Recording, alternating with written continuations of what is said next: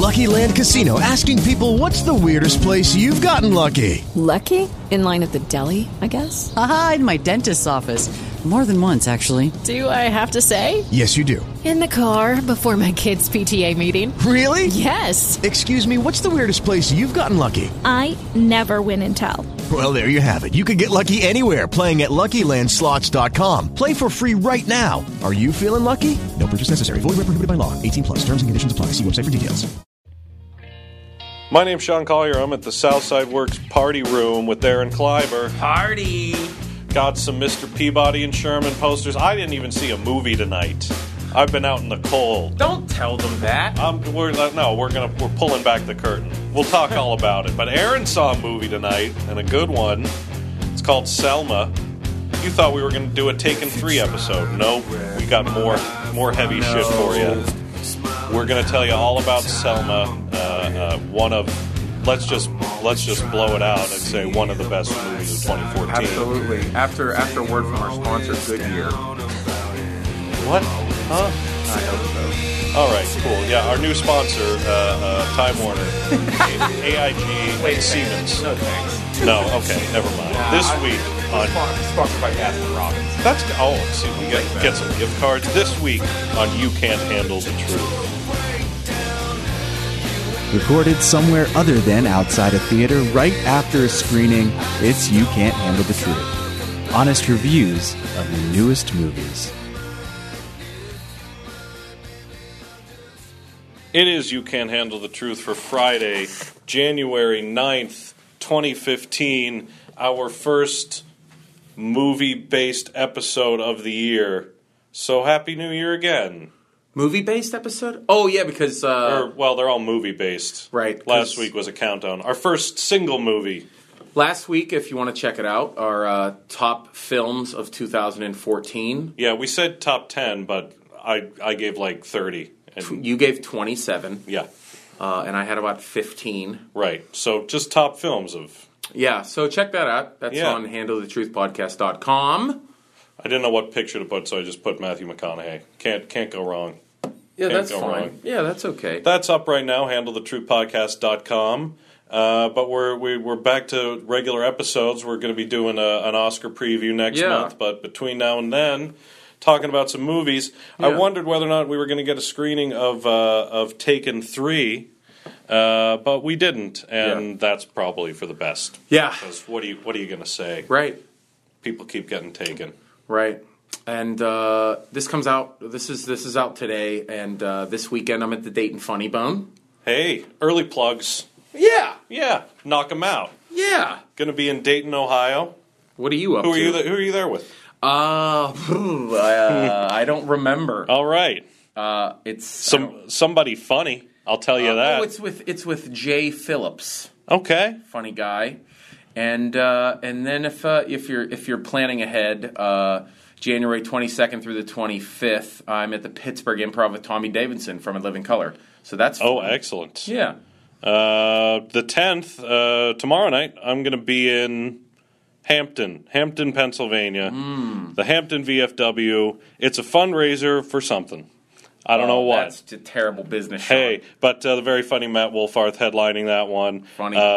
Hey, you're going to be in Dayton, but I'm making my Ohio debut next Saturday the 17th with a big set in East Palestine, Ohio. East Palestine. I heard there's some things going on there. I bet you there are. Like land-to-air missiles and stuff. Tom Usual will be on that show. Nice. A lot of comedy coming up. Cool. But we're here to talk about Selma. Yeah. I saw Selma a couple of weeks ago. I saw it before the holiday break. If you did listen to the top 10 episode, you'll know it was my number 4 for the year. Aaron, you had not seen it then. I've not seen it yet. Attended the screening tonight here at the Southside Works. Let's just say, would it have been in your top 10 if we're doing this in reverse? I'll have to say, I think absolutely it would be in my top 10. I honestly think this might push Boyhood out of 3.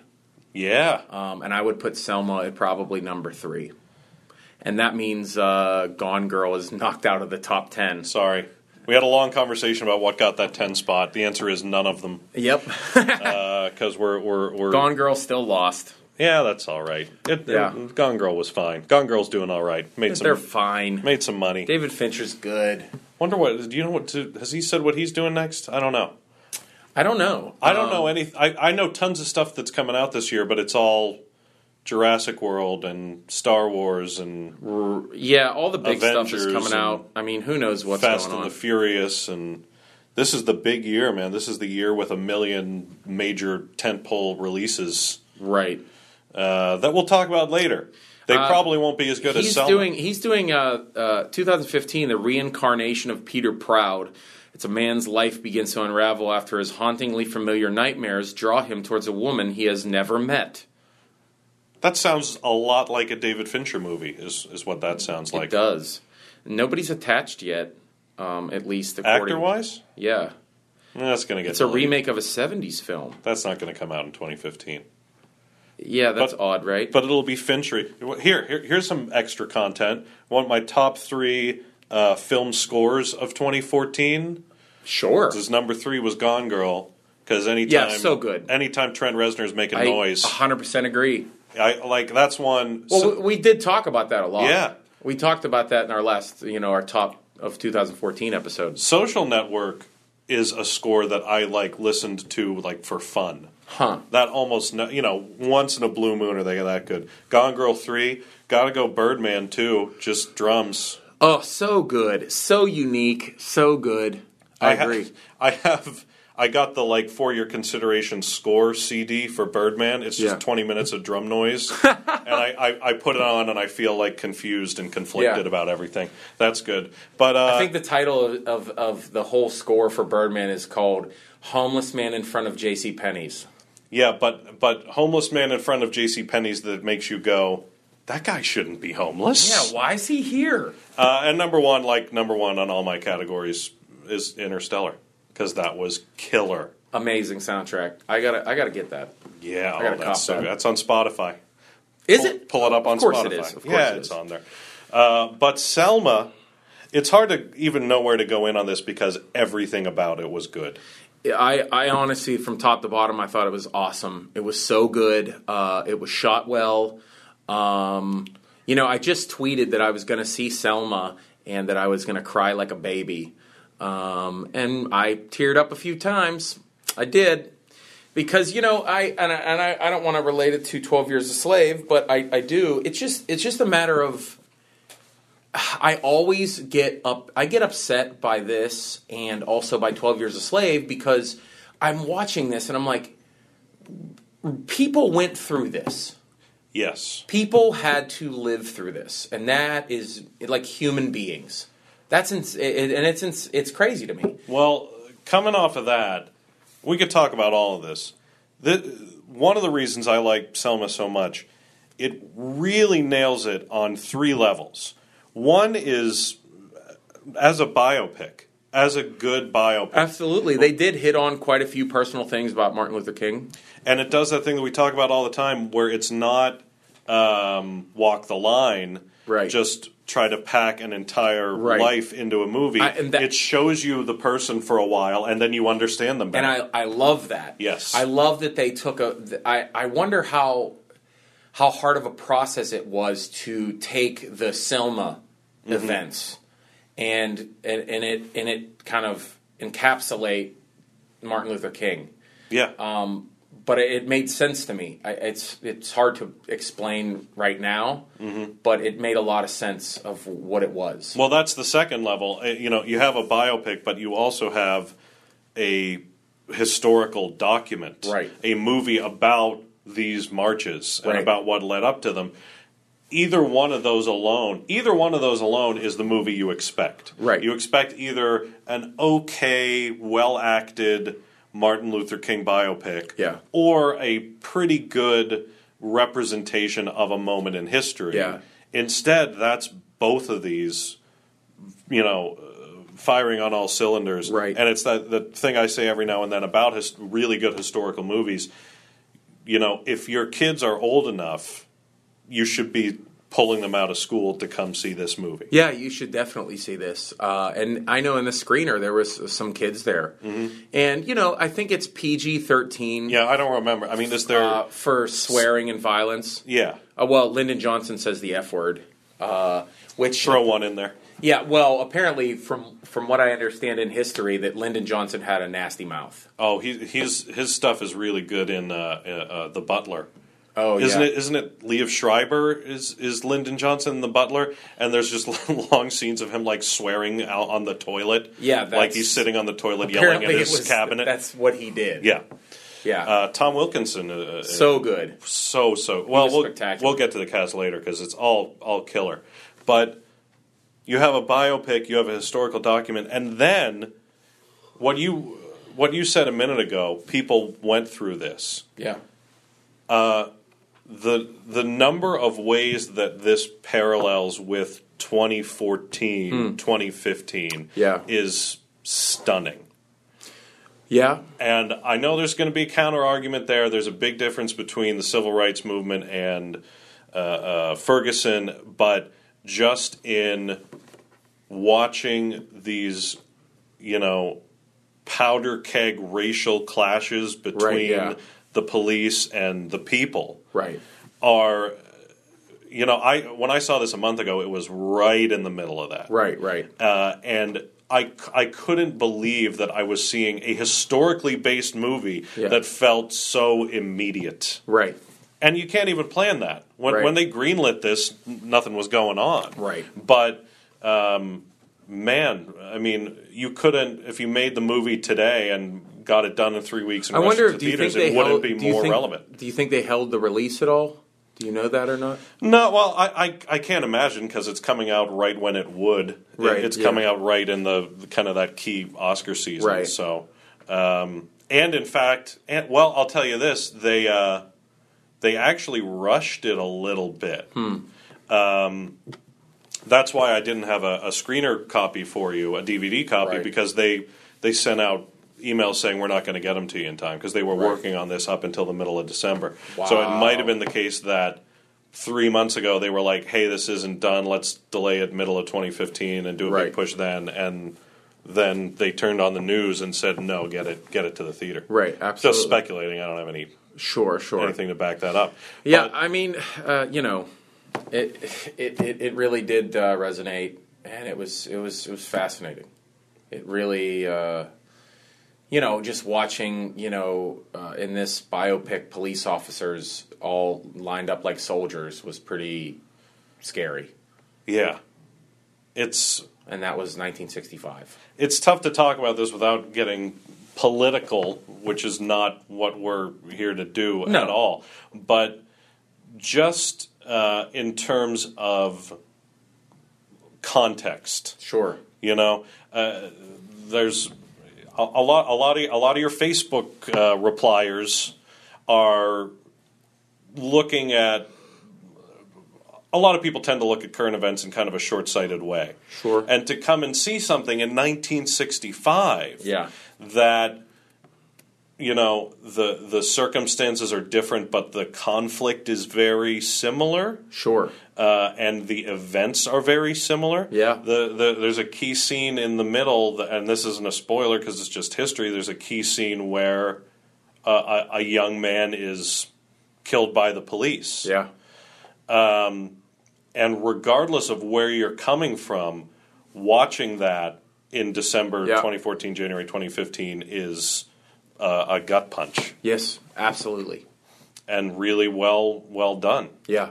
The director, what's her name? Ava DuVernay? That's... Wow, you're pretty good. Well, I'm hearing a lot about movies right now. Yeah, Ava DuVernay. Sounds about right. Almost certainly going to get nominated. And very cool that there's a real chance that there will actually be two female directors nominated in the same year, which probably has never happened before with Angelina Jolie for Unbroken, if she gets in there as well. This is something we hit on a lot, but this is one where a lot of people are like, oh, I can tell when it's a female director. You couldn't have told if I hadn't told you that, you wouldn't have been like, no, that felt like it was It's not like, oh, there's a woman's touch in the movie. No, it's just a really well-directed movie. You know, right now this is it's 6.7 on IMDb. What? That's Sean is bonkers. grabbing my phone out of my hand. Who are these people? I don't know. IMDb, man. Old white people. 1,400 votes. That's gonna go up. Oh yeah, that'll go up when to people 60,000. We've talked about IMDb before. The people commenting on IMDb. Don't send me any emails. The people commenting on IMDb are people who no one else will listen to them talk about movies, who can't talk to their friends about movies, so Actually, they post their little review. This is very interesting. The first 3 small reviews on IMDb from people, they are saying that it's inaccurate. And 2 people, the first out of the top 3, 2 people say that that too much credit was given to Lyndon Johnson. And I actually thought that during the film, I mean, in the film it made him seem like a big trailblazer. And I was curious about that. I was curious to think, like, really, was he? Because he was like a 70-year-old white man in 1965.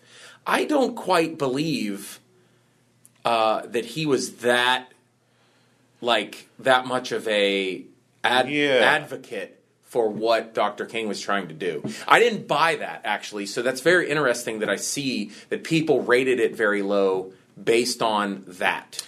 And we're I hate to tell you, but neither of us are historians. Nope. So I don't. I mean, I know, and I know. You know a little bit more than I do. I know a little. I studied Dr. King in college, and I know his writings, and I know more of his spirituality side of things. And I've just now went back, and in the recent couple months, been going back and reading some of his speeches and things like that. I have a book of his speeches, and.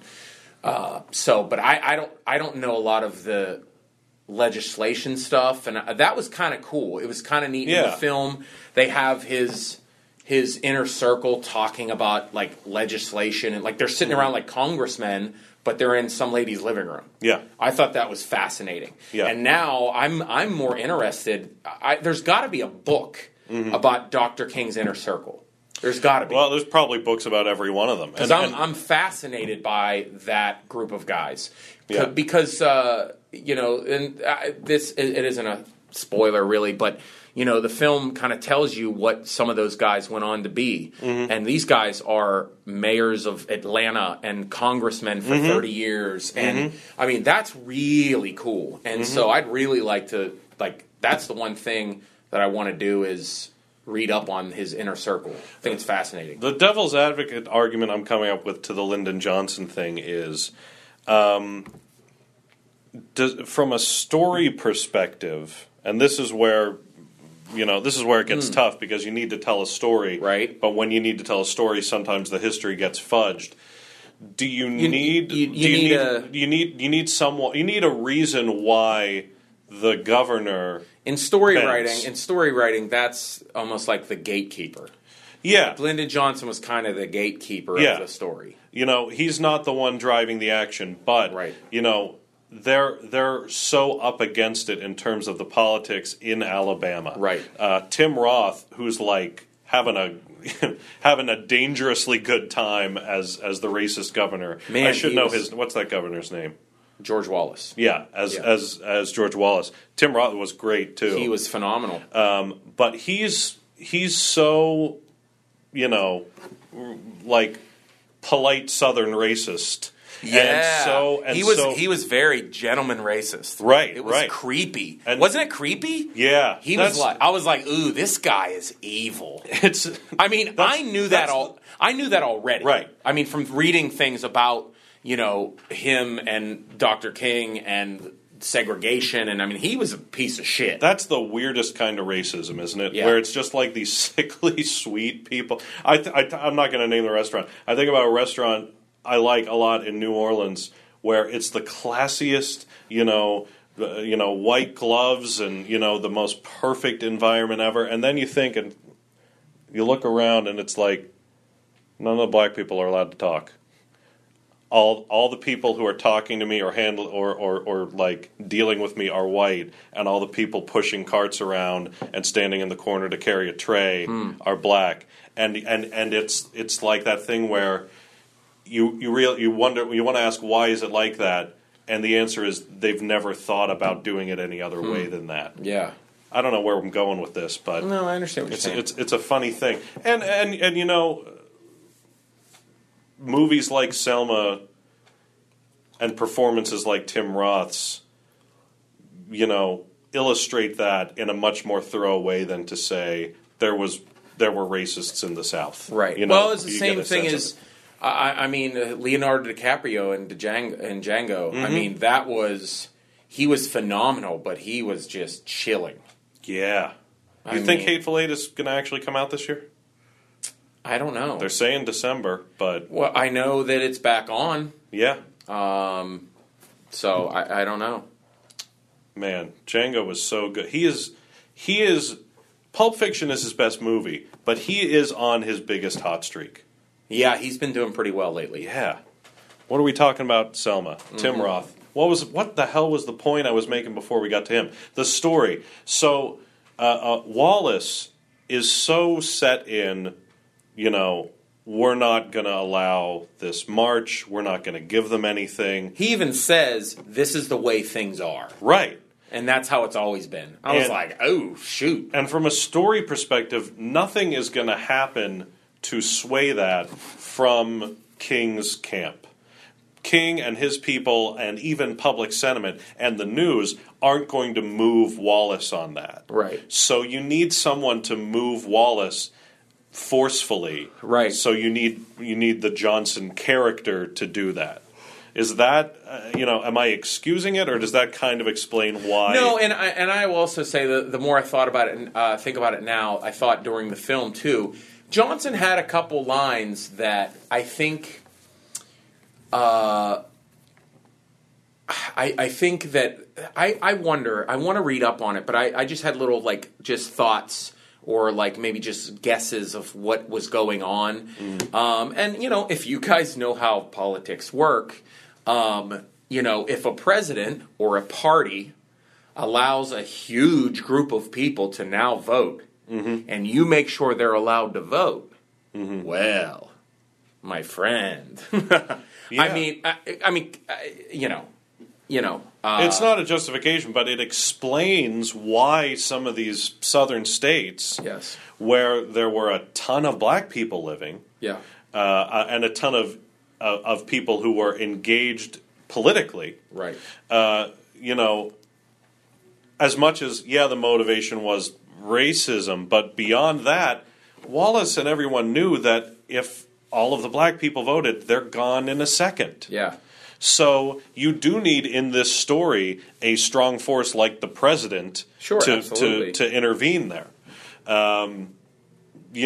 Is there a disservice done there if someone watches the movie and thinks, oh, Johnson made that happen? Yeah, but I don't know that anyone's going to watch this movie and think, wow, Johnson saved the day. Yeah.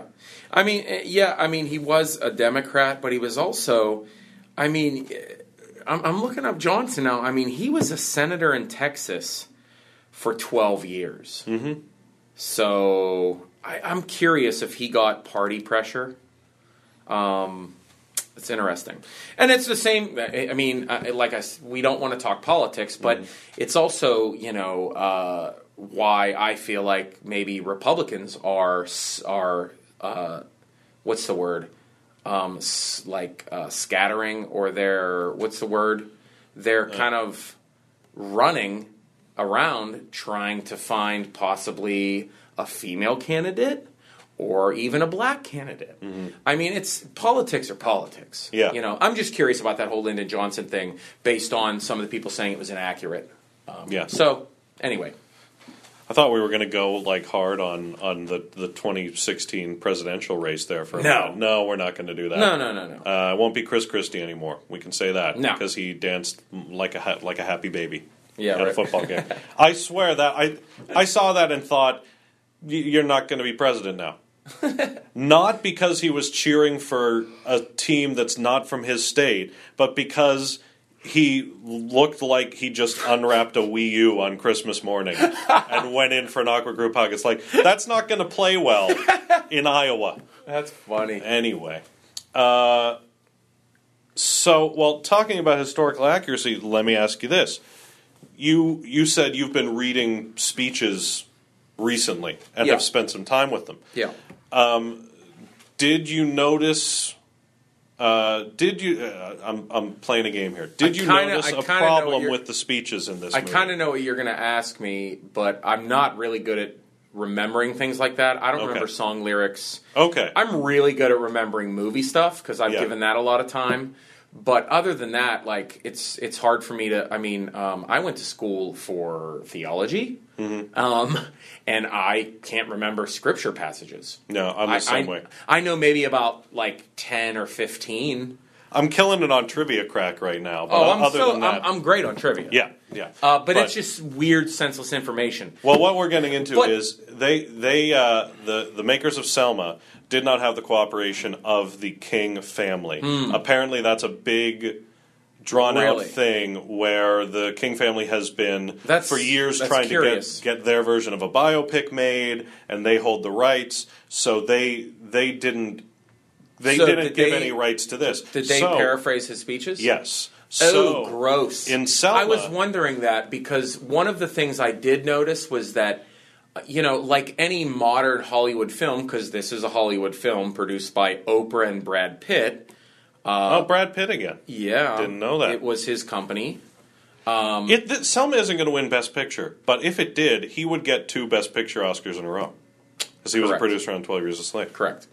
And I love what he's doing. Oh, yeah. I love that he's giving these stories a voice. I love that he wasn't in this movie like he was in 12 Years a Slave. Yeah, why wasn't he George Wallace? Yeah. He could have been. Because he would have had to be Lyndon Johnson. That's why. Yeah. That's why. Because in 12 Years a Slave, he was the savior that showed up, and he's not old enough to play Lyndon Johnson. So that's why he wasn't in the movie. But still, he's doing good work. But I will say the one thing I did notice is that when Dr. King was giving some speeches, and out of the maybe 4 speeches he gave in the film, 3 of them were in a church. And I will tell you from reading Dr. King, he's a Christian minister. Right. You can't go 3 or 4 sentences without God, Jesus, and a scripture. Yeah. So I did notice that, and I was like, wow, this sounds like... And now, it sounded like a political speech. Right. But he did do that, and they were really good. Yes. I keep talking to people about a speech that I read, honestly, because of Ferguson. Is called... see, I'm really bad at this. Where Are We Now? Which is, oh boy, check out that speech and let it speak to you right now. It's very fascinating. But, I mean, he did know government. He knew legislature. We talked about that. But the one thing is that his faith was fully integrated in his sociological goals. Does that sound right? Yes. Yeah, I mean, absolutely. They do that in the film. He prays a little bit, but when the speeches, I did think that. I'm like, is this really what he did? Yeah, they had to... Because there's not a lot of God in here. They literally had to take the speech and just sub out verbs and nouns. So it was almost like the Bible version called The Message. Have you ever heard of that? No. It's a paraphrased, like, today's language Bible. Yes. A lot of people don't like it. A lot of scholars don't like it. It is great to get a point across, for sure. It's a good... illustration to maybe young people or people that aren't as educated. It works as like a here it's pretty easy narrative. There's a speech, you just saw it, so you might remember better than I would. There's a speech he's giving in a church. He's explaining why they have to act now At a funeral. Yes, at the funeral of the young man who was killed by the police. And do you remember, there's a key phrase that's repeated and repeated in that speech in the movie? Yes. Whatever it is, it's 3 words, and they literally had to, I don't know what the phrase was. Change the diction of it. Yeah. I mean, if the phrase was, we must act now. It Right. wasn't that. But they had to go in and say, now he needs to say, we need to act today. Huh. You know, as close to the exact meaning, just with different words, because That's they couldn't interesting. get the rights. And Well, I don't understand. You know, part of the reason there is those texts are copyrighted material. His family owns the copyright on those texts. He wrote them. But I'm hearing this and I'm thinking, in a historical context, Well, aren't you allowed to use words that were spoken in a historical context? I mean, you'd think. Yeah. I guess they're taking his speeches as his own personal writings, like his. Yeah. Like I don't know, but I can say from other biopics we've seen this happen. I was very upset that Sacha Baron Cohen was going to play Freddie Mercury in the Queen film, but they didn't want to talk anything about his homosexuality and his drug problems because it would tarnish his image. Well, we all know, and it's very widely known that Martin Luther King might have had some girlfriends. It's yeah, I mean... And that's in Selma. Yes, and Yeah. well, I'm just pointing that out. Right. Is saying there are probably certain things that the family didn't want in there. The family Especially wants the maybe very clean version. Dr. Yeah. King's and... I mean, Coretta's still alive, right? Yes. I mean, so, who knows what... They might have cut out him with a girlfriend. Yeah. I mean, I don't know what the original script may have looked like. Yeah. But does that change? Does that change? Hurt it for you? Does the fact that No. the words you just heard weren't the words? I mean, I think that in a lesser movie it might. Right. For a long time they were talking about doing a Jimi Hendrix biopic, but couldn't get the rights. I know. So they were only going to be able to use. They're covers. doing it. They're still doing it. Yeah. They're still. This is the thing where I they saw can't a get minute and a half clip of it. They can't get the rights to original composition, so it just has to be "Hey Joe" and "All Along the Watchtower" and covers the whole movie. I don't know. That'd I think be that's bad. insane. Yes, that'd Terrible. be very bad. How did Get On Up work? James Brown's. That was good. I mean, like music, in terms everything. of music. Oh yeah, they had everything, and Well, I also, talk about, I think that everybody that James Brown knows that he was an asshole. yeah, there's no There's no one left in the world that's Like like, if- I bet he was a nice young man. if James Brown's grandmother held his estate, he'd be like, "Oh, he's an asshole. Go ahead, tell him." No, you haven't watched that yet. No. Oh no, I you have haven't. to. It starts with him like Punching a baby. shooting a shotgun through the ceiling at a business seminar. I love it. just for the hell of it. I love it. Because they're like, you know, and I talked about this, but it was on a bonus episode, so maybe y'all didn't hear it. I love this so much. Chadwick Boseman, who plays James Brown, Yeah. who played Jackie Robinson last year, does a great job. Has the face, has he's phenomenal. the speech pattern, has the dance moves, which is insane. Love it. But they don't make him sing; they just play the James Brown song, and he lip syncs, which is so much better because Really? because you can. Jamie Because Foxx did it. Jamie Didn't he? Foxx. Well, some of it. Jamie Foxx did some of it, Right. and that is an exception, I think, because Jamie Foxx could get right on Ray Charles' voice. He's an amazing artist. I just watched most of Walk the Line, Yeah. which is pretty good. Yeah, very good movie. But Johnny Cash is all I'm thinking about right now because we were just in Nashville. I like country now, so that's the world I'm living Do in. you?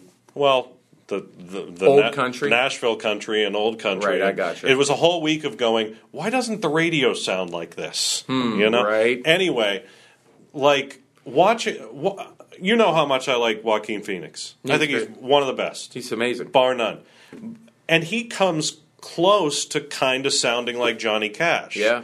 But I can come close to kind of sounding like Johnny Cash if I try. Get me a karaoke night.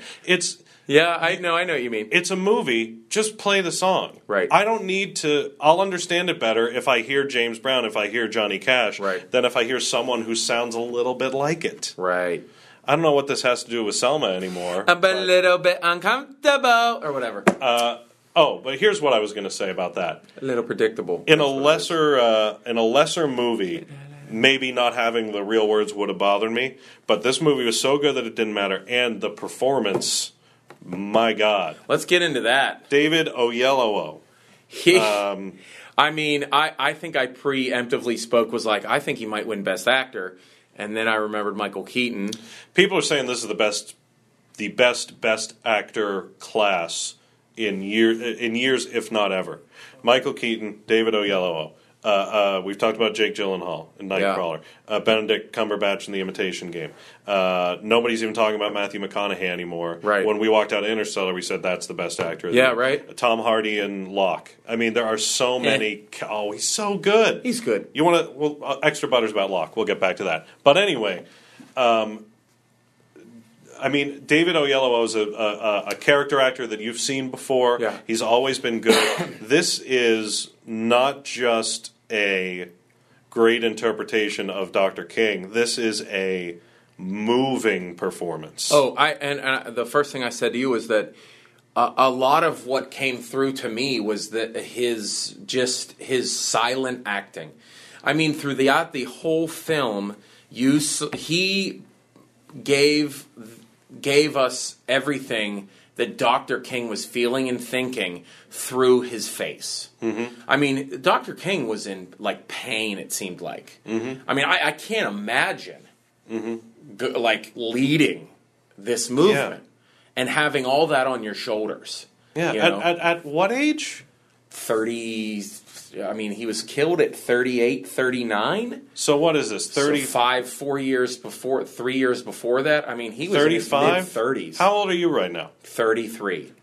No, I'm sorry. I'm not leading a race of people to Washington. I mean, that's what I thought of too. And I was just like, wow. I mean, he did it, man. His eyes. I mean, his eyes and face told a story, a whole nother story that I think we only touched on with the relationship with his wife. Yes. And but I mean, he took a toll. And the job of, having to play the character and be this person at the base level, but then to carry all this weight and all this pain and all this struggle and uncertainty while looking like you're not. Well, because that's the thing. He couldn't falter. He had to be strong and had to be a leader at all times. So David Oyelowo has to somehow convey to the audience, I'm under a lot of stress here, but I can't show anybody. He did it. That's unbelievable. And I'd say that too. That maybe comes from Dr. King being a pastor. Is that you have to, be all things to all men. That's scripture. When you're kind of faced with something, and he really did that, because when it was time for him to turn it on, he was like, you know what, this isn't about me. So I got to do my thing. I got to do what I was called to do. And he put, his personal kind of struggles aside, and that's what makes him a great statesman, a great leader. Yeah. It's one of those roles that, when I vote on Monday, I'm probably not going to write his name down, but anything that he wins, I'm going to be happy about. I'm also, he's phenomenal. Well, I'm not, because I really want Michael Keaton to win everything. So do I. But let me ask you this. If we weren't from Pittsburgh and big Batman and Beetlejuice fans, would you say Michael Keaton was great, but David Oyelowo needs to win? You know what? I never really thought of that. It's so hard, because I'm rooting for Michael Keaton so much. I do think, and I've seen Birdman 3 times now, I think that performance is mind-blowing and perfect. Yeah. But the Pittsburgh thing never really came into my head. Oh, I've been thinking it the whole way. Huh. I just, but. Well, if Billy Gardell were nominated. You are at Sean Collier PGH. That's true. On Twitter. I'm still going to get that Pittsburgh tattoo. That's still going to happen. My Twitter is at Aaron Kleiber Worldwide International. Right. It's just my name. I'm kidding. I'm still trying to figure out. Can I talk to you about URLs for a moment? Okay. Sidebar, guys. Who owns www.drmartinlutherking.com? No, go ahead. I can't get SeanCollier.com. Right. And here's why. I'm going to go there. I know why. Very, very sad. Sean Collier is also the name of the MIT police officer who was killed by, I guess we have to say allegedly, killed by the Boston bombing suspects. Right. His name was also Sean Collier. Mm-hmm. This has led to some weird things for me, including my personal favorite was a guy on YouTube who thought I was that guy living incognito as a comic in Pittsburgh. Did I tell you about that? Yeah, you did. You did tell me about that. Like it's a conspiracy. This guy thought that part of the conspiracy was that Sean Collier, the late Sean Collier in Boston, didn't die. They moved him to Pittsburgh and changed his face, but not his name. And made him a semi-famous stand-up comedian. And made him very visible. Great theory. But it's the best. SeanCollier.com was bought not for a tribute purpose, but by another conspiracy theorist. You did tell me that. By like a 9/11 denialist. Yeah. I guess Boston bombing denial is a thing now too. So there's probably a lot of comedy fans that think you're insane. Yes. And the dude, the officer in Boston isn't even mentioned on the site. Dude just bought every URL with a phrase relating to the bombing and directed it back to his conspiracy site. That's insane. So I can't get SeanCollier.com. I don't know what to do. And I don't want to be SeanCollierPGH.com because that is regional. I think you should buy www.bostonbombing.com and make it movie reviews. Yeah. Screw them. I'm still trying to get popcorn for dinner. Somebody owns that. I might. That's a good one. I think SeanCollierTalks.com. Is that good?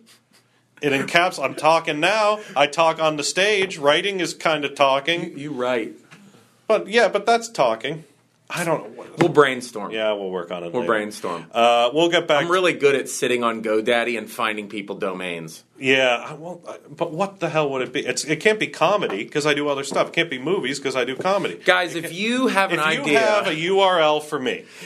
Put it on our Facebook page. Yes. Handle the Truth Podcast, Film Review Podcast, or whatever it is. You Can't Handle the Truth, Film Review Podcast on Facebook. Was that my fault? I don't know. But it is Facebook.com/Handle the Truth Podcast. There we go. There you go. That's a URL. That Write it worked. on our Facebook page. Give Sean some Earls. Oh God. Some Duke of Earls. I need something. I need something tasty. Yeah. We'll get back to... before we move on, talk about the cast. The actress that played Coretta was excellent as well. I have to say first and just be... her as Coretta Scott, she is one of the most beautiful women I've ever seen. Like, I saw her all dressed up and I was smitten. Mm-hmm. She is gorgeous. Now, Coretta Scott King at that time, it was gorgeous. Yes. Very beautiful. Mm. I mean, this Carmen El Jogo, it's Ejogo. Yeah. I mean, whatever. There's no pronunciation on anything.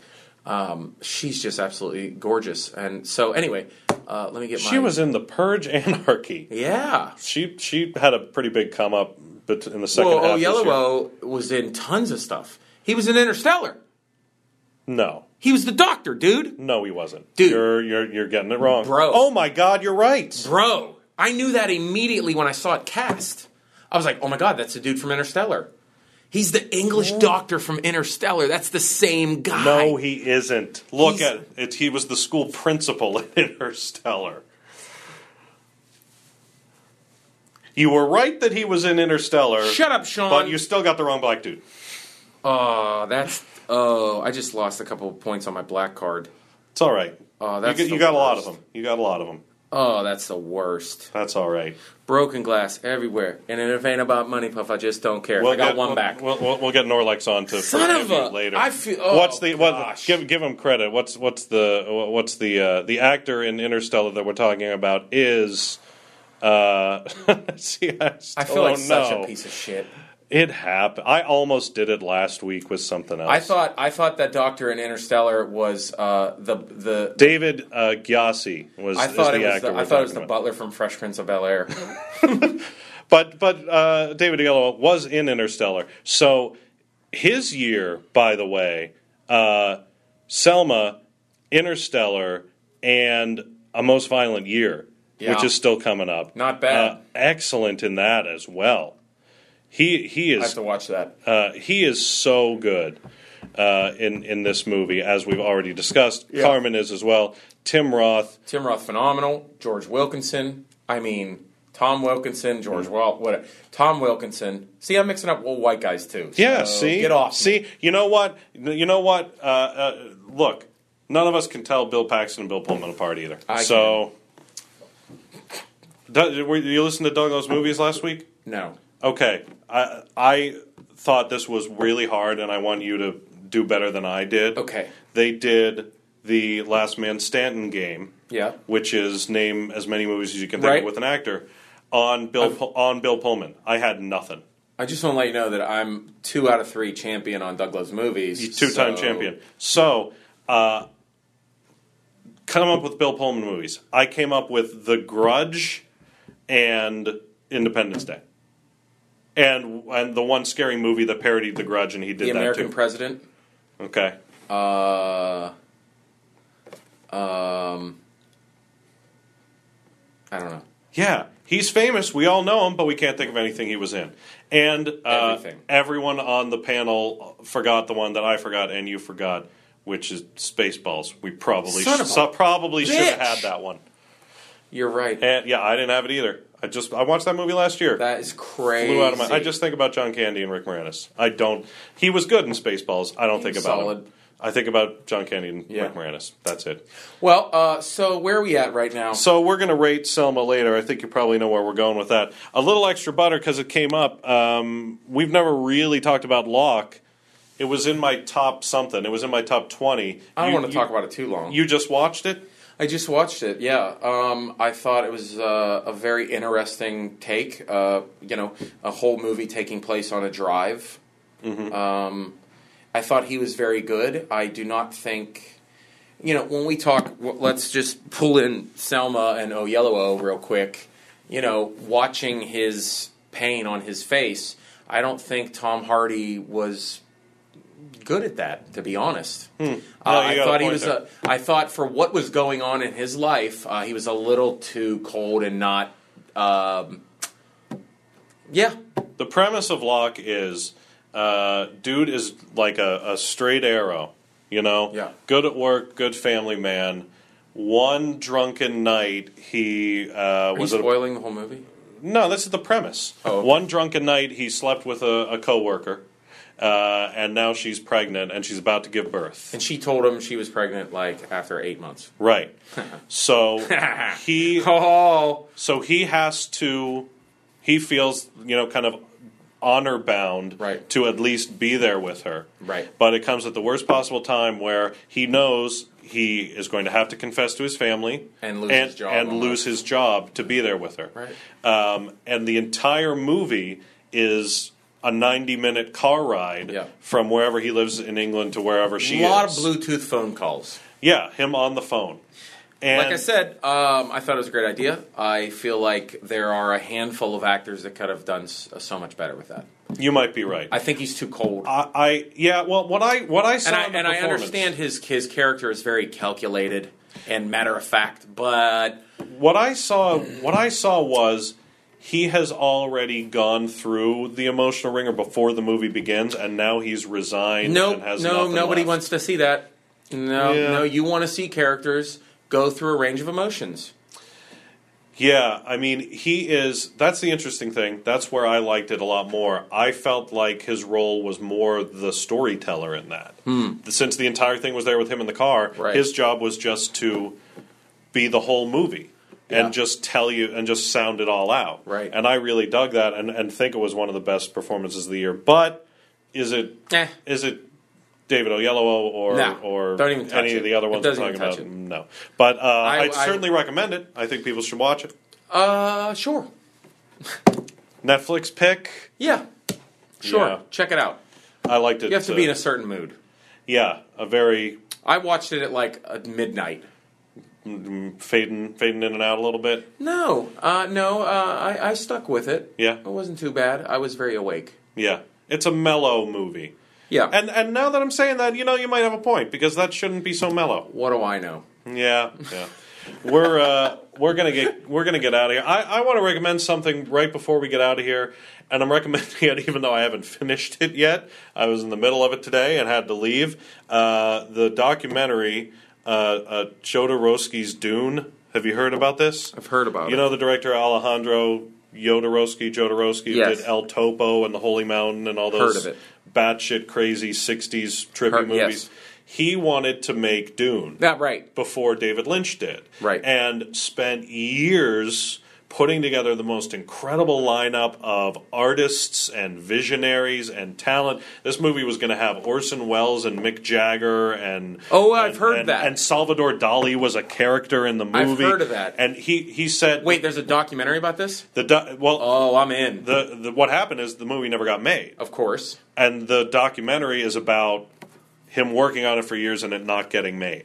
That's kind of like Terry Gilliam's Yeah. Man of La Mancha. A lot like that. Yeah. But this goes to another level because he keeps saying, I wanted to make a movie that would change everyone's mind and change the world and be the most important movie that had ever been made. One of the first things he said is... Dune. One of the first things he says is, I wanted to make a movie that would cause the same effects as taking LSD without taking LSD. Well, there's plenty of movies like that. You know, you get in the right mood. Yeah, sure. Hairspray will do that to you. I'm sure. Not Hairspray. But John Waters Week is coming up at Row House. Hey. That's going to be fun. I'd like to check out a couple of Do those. something there. Let's rate Selma and go home because we're sleepy and cold. And,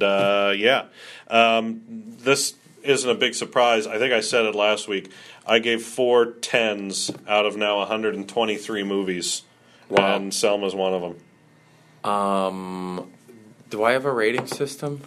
I don't remember anymore. No, it's phenomenal. Yeah. I would suggest everybody watch it. If you're going to 10, is it a 10? Yeah, absolutely. Yeah. I think everybody should watch this. Yeah. I think they should show this in high schools. Yes. I think if someone emailed us and said, keep talking about what age of children movies are appropriate for. Well, 'cause there that's you go. useful. I think that a lot of movies like this, I would say, well, you have to be 16. But because this is so important Yes. and such an important part of history, I think if you have a mature 10 or 11-year-old, they should see this movie. Maybe. Yeah. Yeah. I mean, I would let my daughter in middle school watch this movie. Yeah. Because I trust that she's smart enough to handle this. And in terms of grown-ups, this is everybody should see it. a required viewing kind of thing. I agree. Even more than some of the movies we have higher on our lists, which are great, but it's not like, oh my God, every American needs to see this movie. Selma, you should watch this. You should not let yourself miss this movie. Yep, I agree. Yeah. Good times. And next week we'll be back. I don't know. What the hell comes out next? It might be. We're going to have an episode next Friday. It might be a retro episode. It might be something I'm not remembering. We might end up doing a similar thing to what we're doing now about American Sniper, because that expands next week. I've already seen it. You haven't. Might be American Sniper, but you know what? It'll be something good. Yeah. It'll be a good episode. Got anything else to plug? I tell you what.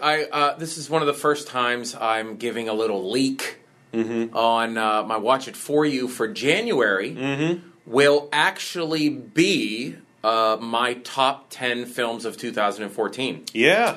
I'm going to try to give you about 30 to 40 seconds on the top 10 films that we talked about in Where's our your podcast. top 10? You got that up right there? Uh-huh. Because some of those are going to be easier than others. Birdman, you're going to have an easy time. Interstellar, going to have an easy time. Selma, Godzilla, a blast. Dawn of the Planet of the Apes, fun. Guardians of the Galaxy, fun. Fury, sad. Snowpiercer, fun. Under the Skin, might get a little weird. that'll get freaky. And number... You're going to have to get naked. No, number 10. Number 10 is Under the Skin now because Gone Girl's gone, which is great because I was starting to think about what I would do, and I'm like, well, I can't do Gone Girl without giving away the entire movie. But what for Under the Skin? You're going to take your clothes off and look at yourself in the mirror for a while? Or This, I wish. no. This is if it weren't 10. If it were like 7, you could do this. Just put it on the frame. 10 under the skin, and just sit in silence. And I will tell you seconds. what. Since I have 5 movies that were tied for 10, usually Dustin and I, who directs and edits them, puts a little after credits. Yeah. I will do a special number 11 after the credits. 3 seconds of Gone Girl. Nope. No, it's not going to be Gone Girl. I know what it's going to be. Oh, it's going to be fun. Good times. I just looked at it. Oh, what's it going to be? Foxcatcher, Whiplash, or Babadook? I think I know which one it's going to be. I don't know. All right, anyway. We're not going to do it right now. All right. Well, don't do that. Take us home. You teased it, so give us a little bit of, I'm going to say, Dawn of the Planet of the Apes. I don't remember it. Okay. Snowpiercer. Okay. I don't remember it. Birdman. I just hear drums. Interstellar. You're not picking Did any you good write ones. any of them? No, I don't write it. Did you write Gone Girl? Nope. I just thought about it. Gone Girl is just like, what? I didn't. I didn't kill my wife. So can I get a coffee? Thank you so much for listening to this episode of You Can't Handle the Truth, honest reviews of the newest movies. Your hosts were Sean Collier and Aaron Kleiber, and this episode was recorded outside the theater right after a screening. You can find Sean at Pittsburgh Magazine, and on Twitter and Facebook he's at Sean Collier PGH. Aaron can be found at aaronkleiber.com, that's KLEIBER, and on Twitter and Facebook he's at Aaron Kleiber. I'm producer Zach Simons, and you can find me on my own show, Writing on the Floor, covering arts, entertainment, and culture at writingonthefloor.com. The theme song to the show is Total Breakdown by the band Brad Sucks. Thanks so much for listening. We'll be back next week with more honest reviews of the newest movies on You Can't Handle the Truth.